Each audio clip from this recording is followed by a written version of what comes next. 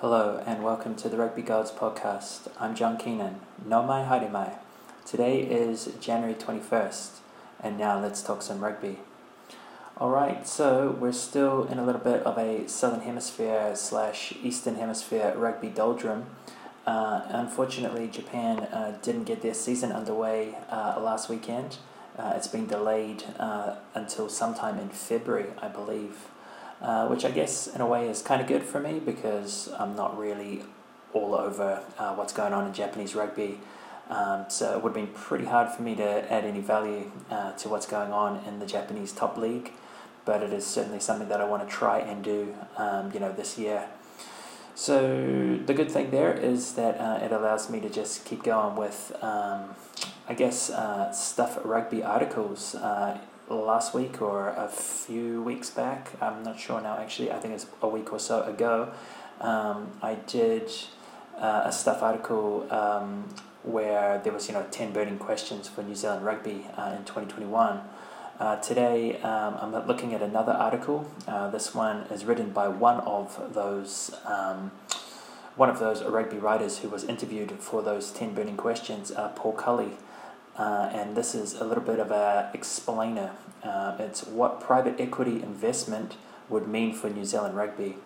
So basically, Paul Cully has gotten together with another person involved in private capital or private equity in New Zealand to discuss a few key questions about private equity and how it might apply to New Zealand Rugby and or the All Blacks. So yeah, again, pretty good article I thought, or certainly very information heavy, and a good article to base a podcast on, when there's basically no actual rugby going on, which is the case for me or the tournaments, the competitions that I follow. So yeah, let's get into it, see how we go. This is the article, what private equity investment would mean for New Zealand Rugby, by Paul Cully from January 20th, 2021. So pretty much from yesterday as I'm doing the recording today. I'm just going to read through the brief little preamble introduction, which introduces who he is talking to or who he kind of interviewed. And then it just kind of goes question by question through private equity and how it will relate to New Zealand Rugby or possibly relate. So yeah, I think it's will be a good article for a lot of people because we're not all financial wizards. I'm certainly not a financial wizard, and I'd have to say private equity investment sort of has a little bit of an alarm bell ring to it, but perhaps I think there is certainly some cons to the idea, but there are also pros. And I guess I'd have to say from having read through this prior to doing the podcast, it's a pretty rosy, article. Certainly, it's got a New Zealand private capital, private equity man involved in narrating it or responding. So he's going to be pretty positive. Apologies, I think that might be a fridge that's pretty close to the table I'm doing this at. So there might be a few interesting background noises. I'm in a new place or a new environment for this podcast. So let's get it underway. You know how I am, like to ramble.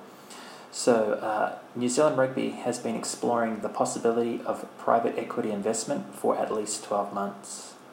Global giants Silver Lake and CVC are thought to be among those keen to enter a partnership with New Zealand Rugby. I don't exactly know who either of them are, but I'm assuming they're fairly large, multinational private equity firms. Although senior sources played down a UK report suggesting that a Silver Lake deal could be done imminently. But what is private equity? How does it work, and what would it mean for New Zealand Rugby? Stuff spoke to Colin McKinnon, the Executive Director of New Zealand Private Capital, to get a clearer understanding of how the industry operates and why New Zealand Rugby is open to investment. So let's keep going. Let's have a look at the questions. First question. How does private equity work? Private equity is something of an umbrella term to cover different types of investment, McKinnon says. For example, it is capital that could be used to buy out an entire company or to pump into a struggling business. That's not the case with New Zealand Rugby, McKinnon says, which would be seen as a growth opportunity by investors such as Silver Lake or CVC. In other words, they believe that New Zealand Rugby could make more money than it currently does. Yeah, and I think that is touched upon more towards the end of the article, and there's definitely, I would agree with that. I think New Zealand Rugby does, obviously, it does a lot of its, it does a lot of its talking on the field as such, but in this day and age, there is so much that could be done off the field, not necessarily by the players even, but just surrounding the players, just surrounding like the legacy, the history, the culture of New Zealand Rugby and the All Blacks, and I think a private equity firm or a private equity company with some smart marketing people on board could really extract some value away from the field, if you know what I mean. So yeah, I think the article will go into that a little bit more. So I'm just going to keep going. Second question: how would it work? Private equity, that is. New Zealand Rugby and a private equity firm such as Silver Lake would create an entity to handle commercial assets, and private equity would take a share of this, perhaps 10 to 15%. At the moment, New Zealand Rugby funds itself through a different kind of partner, McKinnon says. They've got some big sponsors, and when they get capital from those sponsors, they give them something in return. A similar thing happens with a PE company, a private equity company.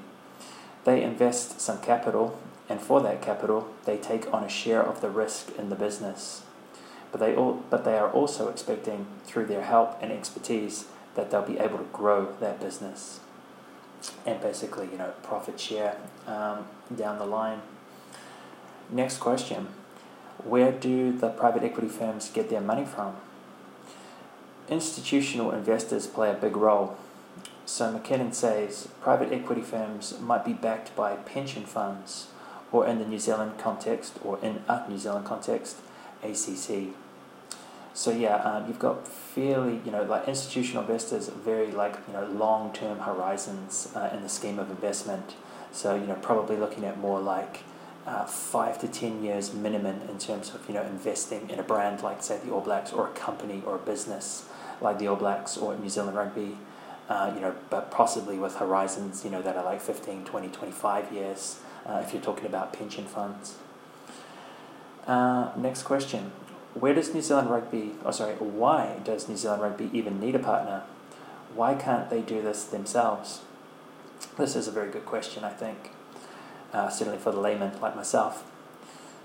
They lack the expertise and the connections, particularly on the global stage. South African Rugby CEO Jury Rue famously said PE investment would essentially show that rugby hadn't been doing its job well enough. And while that description is perhaps too harsh, McKinnon said having a PE partner would make sure New Zealand Rugby had a heavy hitter on its team. The thing that private equity brings is not just the capital, it's the capability, McKinnon says. And that's what New Zealand Rugby will want around the table.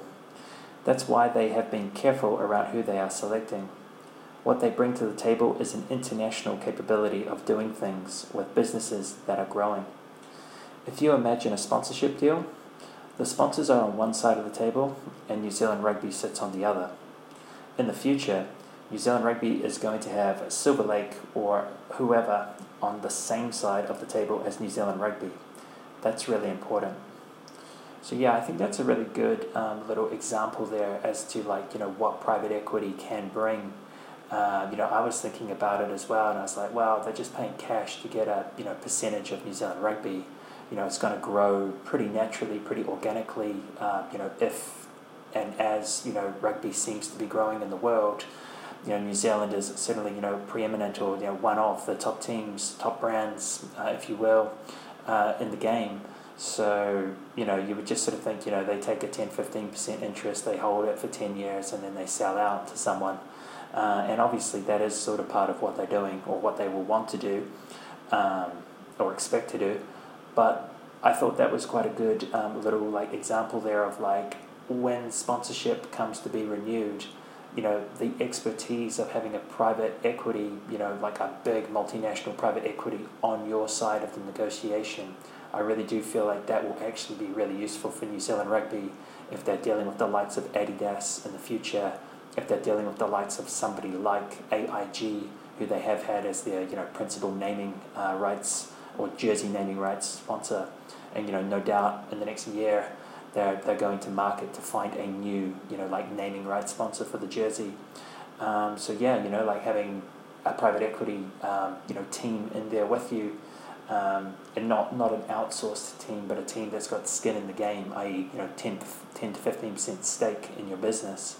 I think they're really going to push and get you a really good deal, because they're getting a good deal for themselves, right? So I thought that was a pretty good response, or a good piece of advice, or just a good opinion. So next question: how do private equity companies make their money? Isn't it just a short-term investment? Get in, cut costs, and then get out? So there's definitely a stigma to that for sure, certainly in New Zealand circles or New Zealand business circles. So not quite. PE firms make their money in two ways, McKinnon says. Yes, they increase the value of their share with the expectation they will sell that share at a later date, but they don't set the rules, and it's against their own interests to run down the value of an asset. I'd like to agree with that, but I think, historically, certainly in New Zealand, and I think probably a few other places in the world, that reputation, that PE, private equity reputation, it precedes them, and it's for a reason. They have been, pretty bad at running assets down, extracting value and then just basically flogging it off. Continuing though, PE funds come from institutional investors, people like New Zealand Super and ACC. And those people set the mandate for the fund, McKinnon says. So it's those people that set the rules. They say to Silver Lake, you can have our money to invest, but we want it back in about 10 or 12 years' time. So that's pretty interesting. A good point. And hopefully, New Zealand Rugby will be taking notice of who the backers are, who are these institutional investors behind the private equity, because you certainly don't want sharks. You do want, pension funds, maybe, something almost government level, something that's almost publicly accountable, just so that you don't have this sort of raider mentality. Continuing on, so they work very hard with the company to grow the value of the asset in the expectation that somebody else is going to see further value in it and take over that position at some stage. I can certainly imagine them doing that with the All Blacks, or New Zealand Rugby / the All Blacks, over a 10-year period. Depending on the structure of the deal with New Zealand Rugby, the private equity firm might also take out dividends on an annual basis. It's also a bit like owning an investment property as a rental property, McKinnon says. This would likely be more contentious in any New Zealand Rugby deal, but those details are not yet clear.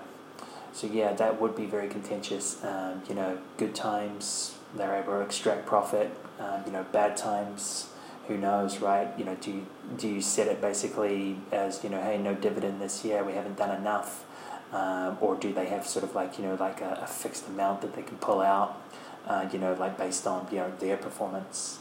So that would be a very contentious part. Having to basically pay out a private equity partner, a multinational one, every year with New Zealand Rugby money. So next question. Okay, so how could a PE firm take the All Blacks brand and turn it into much needed money to reinvest in the national game? Pretty good question. It's just one example, but McKinnon mentioned the multi-billion-dollar gaming industry. Interestingly, this is an area where unsuccessful World Rugby Chairman candidate Augustine Pichot, another PE advocate, also mentioned this in his pitch for the top job recently. For example, if the All Blacks brand is attached to a successful rugby game, anyone remember Zealand Rugby? The commercial benefits could be enormous. The All Blacks brand could be a big item in esports and gaming, McKinnon says. There's all sorts of opportunities for that brand. The commercial value for New Zealand Rugby is awesome, but they are not experienced in dealing with gaming companies. Silver Lake has got that experience. How to deliver that opportunity to New Zealand Rugby, and how to deliver that opportunity to New Zealand Rugby. We shouldn't forget that New Zealand Rugby is very small, really. I guess, in the scheme of, sporting teams, sporting, companies, franchises, what have you. That is quite interesting. I would actually like to see what the value of New Zealand Rugby is. some figures that I've seen quite consistently puts, like say New Zealand Rugby at a value of say $2 billion. And this private equity, like these private equity firms, are perhaps in line for taking a 15% stake. So that would be, roughly a $300 million, capital injection into New Zealand Rugby, which I think would be, very tasty and certainly something that New Zealand Rugby would want, something that New Zealand Rugby can probably afford actually, to kind of like sell down on as well. But yeah, anyways, I think that's a pretty good, again, a little example there of esports and gaming, gaming being essentially, internet gaming or, computer gaming, not betting as such, or gambling. But, like esports and gaming, yeah. If you had a private equity firm, again, like I said, with skin in the game, really pushing hard, really having knowledgeable, people on board with expertise to really push, say an All Blacks branded, rugby game, you could really see that be extremely successful, I think, in the market. That example of Jonah Lomu Rugby from, about 20 years ago, definitely makes sense to me. So yeah, I think, kind of, in a way, you're kind of like insourcing rather than outsourcing the responsibility for growing, for like a revenue growth model there, which, I kind of like actually the more I think about it. I keep going back to that phrase, but it is very important to have skin in the game. And, when you just appoint, people, you essentially, you contract in some expertise and you just say, hey, can you get us a good deal in this area or, this market or whatever.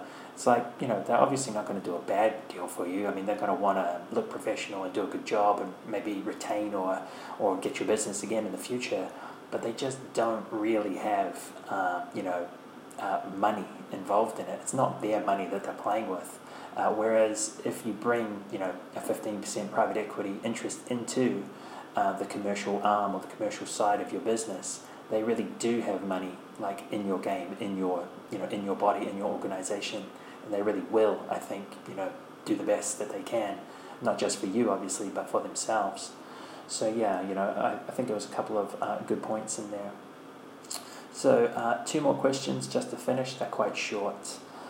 So would a PE investor, private equity investor, get a place on the New Zealand Rugby board? Not necessarily.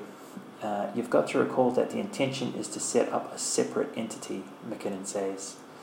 Private equity firms do sometimes get board representation on other companies, but that's not what is contemplated here. So yeah, again, they're very much commercially driven, and you don't really need that, I don't think, to be expressed on, New Zealand Rugby's board. Final question. How common is private equity in New Zealand? Surprisingly so. In fact, you have likely brought products from companies backed by private equity, McKinnon says. The sector has funded familiar retail names such as My Food Bag, Rod and Gun, and Guthrie Barron, as well as successful business-to-business ventures such as Christchurch-based Sequent, which makes software for the mining, minerals, energy, civil, and environmental industries. Private equity is just business as usual. It's just that it doesn't get talked about that much, McKinnon says. So yeah, well, certainly not in a sporting context or a New Zealand sporting context. Private equity, very interesting. But I do like the idea. I do think it adds an extra dimension to the conversation, and a valuable extra dimension to the conversation. And like I said, I think it's very important for the All Blacks, the way things are kind of structured at the moment, which is, every 4 years there is a World Cup. Inside of that World Cup cycle, every 4 years there's a Lions tour. And New Zealand Rugby's got to look at that and say, well, that's almost 2 years or 2 seasons where New Zealand Rugby gets severely affected by external forces that are kind of outside of its control. For example, in a Lions year, which should be this year, 2021, it basically means that in the July, winter July tests in New Zealand, which New Zealand Rugby would generally hold 3 against an incoming touring team, a top tier 1 team, such as England, Ireland, Wales, France. Basically you're actually just reduced to France. Like those 3 other teams are going to be involved in a Lions tour, and they're only coming to New Zealand every 12 years. They're going on them themselves every 4 years. So that's a bit of a dagger for New Zealand Rugby and their say winter or July internationals. Just for example, this year New Zealand Rugby is going to be welcoming Fiji for a test and Italy for 2 tests. And you've got to say, like, no disrespect to those teams.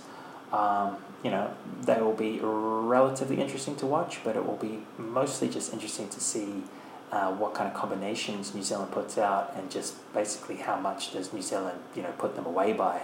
Hopefully that doesn't sound too arrogant, but they're not really spectacles in and of themselves. I don't think anybody's realistically thinking Italy/Fiji are going to turn up with pretty minimal preparation and beat the All Blacks in New Zealand. So when you have a Lions season, or like a Lions tour every 4 years, halfway between World Cups, it does actually affect what New Zealand Rugby can get in terms of like home test matches, and then obviously every World Cup year as well.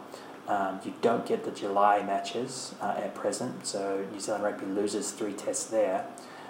You have a shortened 3-round rugby championship rather than the normal 6-round or double round. You usually get a Bledisloe Cup 2, like a second test against Australia, and then you'll probably get some sort of like warm-up test against the Pacific Islands team, i.e. I think last time they played Tonga in 2019 in New Zealand, and I believe in 2015 they might have played Samoa, and in fact they might have even played that up in Samoa. But generally speaking, it's essentially a World Cup warm-up game for the All Blacks.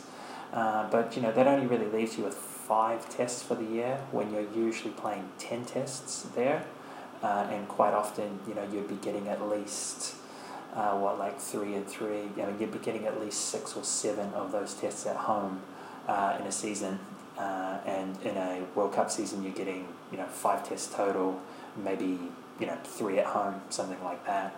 So it's pretty. That again, it takes a lot of finances out of New Zealand Rugby's hands, because ticket revenue from tests is huge for New Zealand Rugby. So having private equity involved in like off the field commercial interests, like was talked about there, like esports, gaming, etc., and no doubt a whole host of other profitable or like potentially commercial avenues. That's only going to increase the value, or at least smooth over and manage perhaps the good years and the bad years for New Zealand Rugby, and what sort of test matches it can attract or host.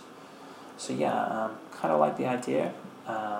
Obviously need to see a little bit more information, but I would say if the private equity firm is taking like a 10 to 15% stake, and they're backed by an institutional investor, essentially like a very long-term investor, some sort of like government/pension provider, that's perhaps got a 10, 15, 20 year sort of like investment horizon, I'd be pretty comfortable with that, especially if basically there is like sort of a separated entity, commercial entity between the private equity and New Zealand Rugby, and basically there's no board representation, etc. And it really just seems like it gives New Zealand Rugby more expertise in terms of dealing with their updated sponsorship contracts as they come up for renewal. Just gives them more areas where they've got expertise to like push into commercial opportunities off the field, and it just smooths over the capital imbalance, because the All Blacks essentially fund New Zealand Rugby.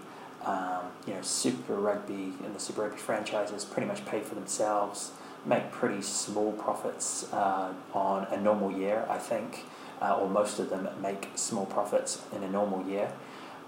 So, they're pretty self-funding, but certainly when you go down to the Mitre 10 Cup level, and the 26 provinces, you're looking at funding inside of New Zealand Rugby, all of the amateur sport you're funding in New Zealand Rugby, the women's game that you're funding, the sevens program, etc. Pretty much all of that is like the age grade representative, side of things. Pretty much all of that is essentially unsustainable, or it's not commercially viable. So the All Blacks are really at the top of the triangle, top of the pyramid, the hierarchy, if you will, and the money that they make is pretty substantial even now, but it just gets chipped away. The All Blacks ticket gets clipped by 4, 5, 6, 7 different sort of parts of New Zealand Rugby. So if things are going well, then that works. Like if it's a pretty normal year, there's no coronavirus, COVID-19, there's no World Cup, there's no Lions Tour, etc., then things go well for a couple of years. But there's generally, at least a year, if not 2 years of a 4-year cycle where New Zealand Rugby is a little bit tight for cash in terms of the All Blacks, and that pretty much affects, the rest of, the game in New Zealand Rugby.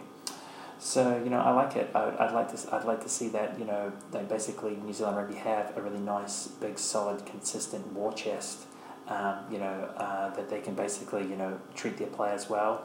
And invest in all the different forms or all the different aspects that need to be invested in for New Zealand Rugby to remain strong, which is obviously, the amateur game, the age grade game or representative game, the Mitre 10 Cup, and even women's rugby and sevens.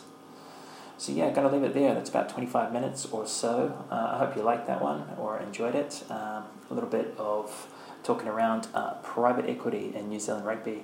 But yeah, it's definitely something that's pretty topical, and I think 2021 is going to put a huge squeeze on New Zealand Rugby after coming out of the coronavirus, the heavily hit 2020 coronavirus year.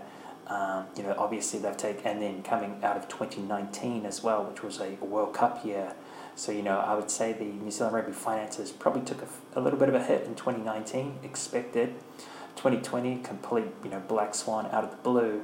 And then 2021 with this Lions Tour, it's going to take away opportunities from New Zealand Rugby, or it already has, regardless of if the tour goes on or not, or if the Lions Tour is actually in the UK rather than South Africa. All of that doesn't matter. It essentially takes away teams that the All Blacks can play or sell tickets to. So yeah, it's really 2021 is really kind of like the third bad year in a row for revenue from an All Blacks perspective, or a New Zealand Rugby All Blacks perspective.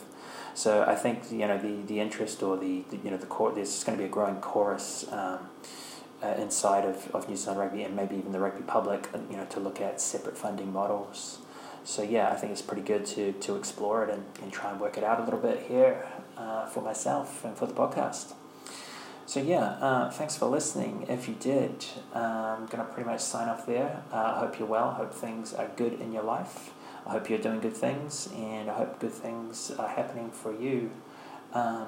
If you like what you listen to, can you please go to Facebook if you use it, and can you key in, search the Rugby Gods podcast. If you do that, hopefully there's a Facebook page that you can should be mine, and please feel free to send me a comment or a private message, whatever there. That'd be awesome.